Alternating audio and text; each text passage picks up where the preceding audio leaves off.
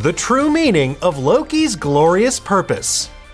Welcome back to Nerdist News, I'm Dan Casey, and today we're breaking down the Loki Season 2 finale. Titled Glorious Purpose, the sixth and final episode of Season 2 managed to stick the landing in a supremely satisfying way. It tied together over a decade of MCU storytelling, and it gave us an answer to one of Marvel's most burning questions. What is Loki's actual glorious purpose? It's especially poignant considering this episode kind of felt like a series finale. But what does all that mean for Loki, for the MCU, and the multiverse? We're going to break it all down for you in just a moment, but if you prefer to read all about it, our resident Marvel mavens Michael Walsh and Eric Diaz have you covered over on Nerdist. And as you probably guessed, to talk about this in detail, we have to spoil what happens in the Loki Season 2 finale. So if you haven't seen it yet and you're worried about that sort of thing, get out of here already. How long would it take? Decades. Centuries.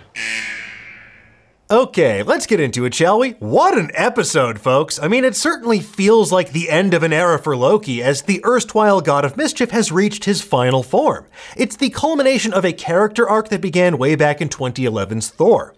We've seen Loki evolve from jealous adopted son seeking his father's approval, to an arch-villain so devious he necessitated the creation of the Avengers, to a fledgling time cop, and now to a god sitting outside of space and time, keeping the multiverse safe. The heart of Loki's journey has always been his quest to discover what his glorious purpose actually is.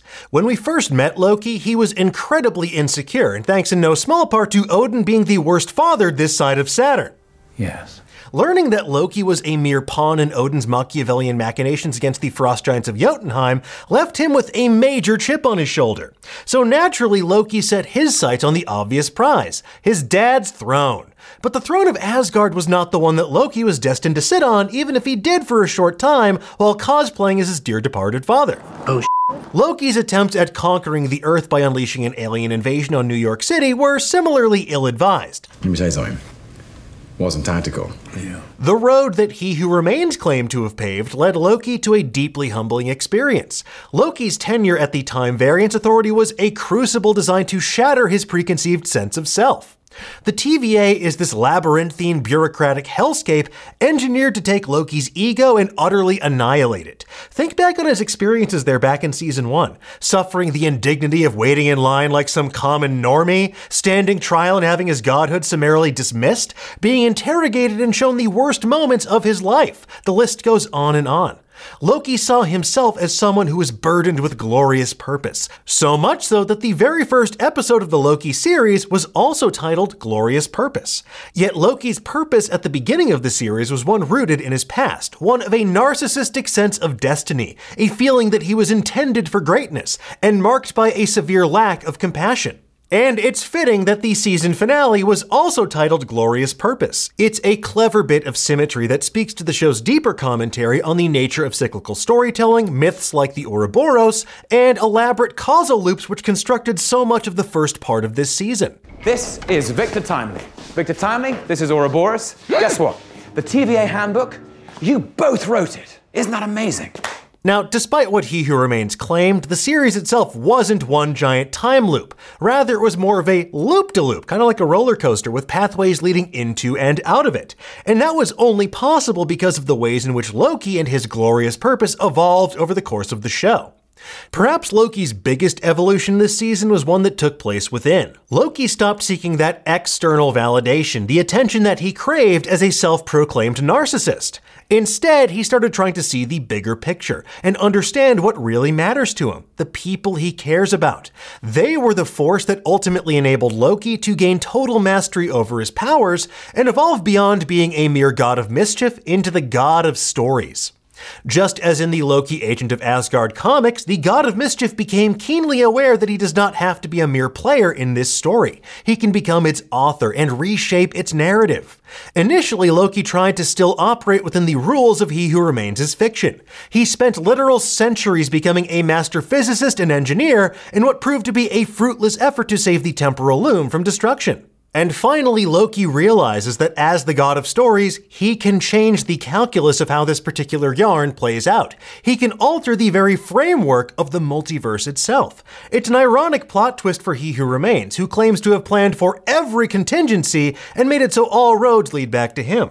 While the TVA was instrumental in tearing Loki's ego apart, He Who Remains is about as arrogant as anyone in the multiverse could possibly be.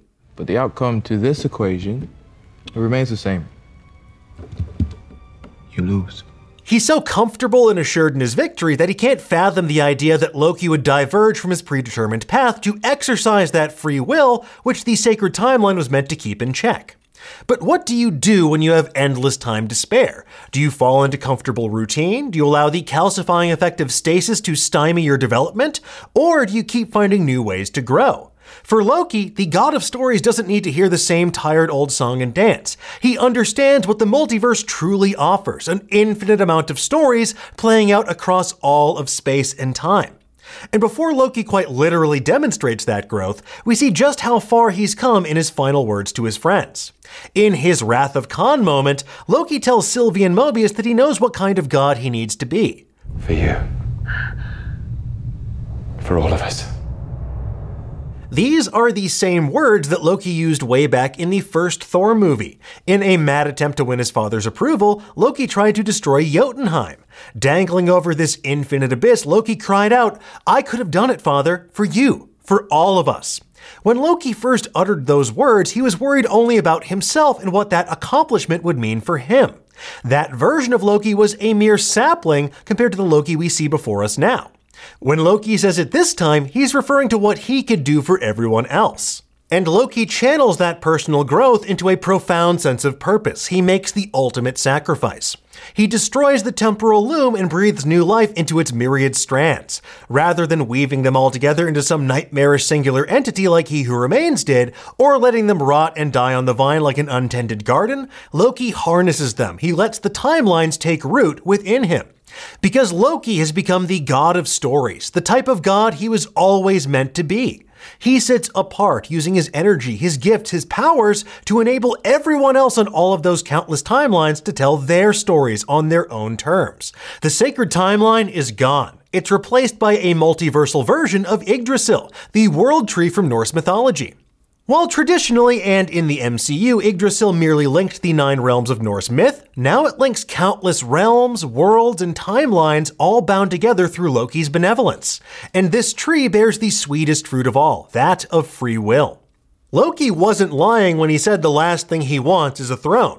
Both He Who Remains and Loki demonstrate what a profoundly lonely existence that really is. But as Loki said in the very first episode of the series, and again in this one, You want to be king. I don't want to be, I was born to be. Loki was born to sit on a throne, and he will make good on his promise to do better than He Who Remains. Loki doesn't need to play God because he is a god, and fortunately for the denizens of the Marvel multiverse, he's one who believes they deserve a chance to tell their own stories. But heavy is the head that wears the crown, and that's why our final image of Loki is one of unknowable peace tinged with sadness. To save his friends and the ones that he loves, he must stand alone or sit alone outside of space and time for all time, always. In Season 1's The Nexus event, Mobius traps Loki in a time loop with Lady Sif. It's a humiliating encounter for Loki where he reluctantly admits that he's afraid of being alone. And to that, Sif says, "You are alone. And you always will be." And in a sense, she was right. Loki does ultimately have to face his fear, and he winds up alone, for all time, always. But not because he's a selfish, arrogant jerk who pushes people away, rather because he's confident that what he's doing will save the lives of everyone he cares about. And it took a conversation with Loki's dearest friend Mobius to really drive that home. Most purpose is more burden than glory. And trust me, you never want to be the guy who avoids it because you can't live with the burden. Now, this may seem like a bittersweet ending for Loki, and it is. But just as there are countless variants of He Who Remains and Kang still out there are also countless Loki variants out there too. And while this Loki sits alone at the center of space and time, those Lokis get to live their lives, tell their stories, and discover their own glorious purposes. Now, as for what comes next, well, multiversal war is certainly still on the menu. Loki destroying the sacred timeline and allowing the multiverse to blossom in full means the Time Variance Authority still has their hands full. Case in point, that file on Mobius's desk about the He Who Remains variant in a realm adjacent to Earth 616 was a reference to Kang in Ant-Man and the Wasp: Quantumania. And as for the Council of Cross-Time Kangs and Quantumania's post-credit scenes preparing for full-scale multiversal war, well, that conflict is much like Thanos, inevitable. But in the meantime, Loki will continue to do his damnedest to preserve the multiverse and give his friends a fighting chance against Kangs, Immortuses, Rama-Tuts, and any other variants that might threaten it. More importantly, remember Loki's conversation with Sylvie about living through apocalypses? Sylvie says that she's lived through enough end-of-the-world scenarios to know that sometimes it's okay to destroy something, to which Loki replies, if there's a hope that you can replace that thing with something better. And folks, that's exactly what the MCU's multiverse saga is building towards. Avengers Secret Wars will culminate in the destruction of the Marvel Cinematic Universe as we know it. It's an apocalypse event for what at that point will be nearly 2 decades of interconnected franchise storytelling. And it's okay to destroy this thing that so many of us love because the people behind it have a hope they can replace it with something better.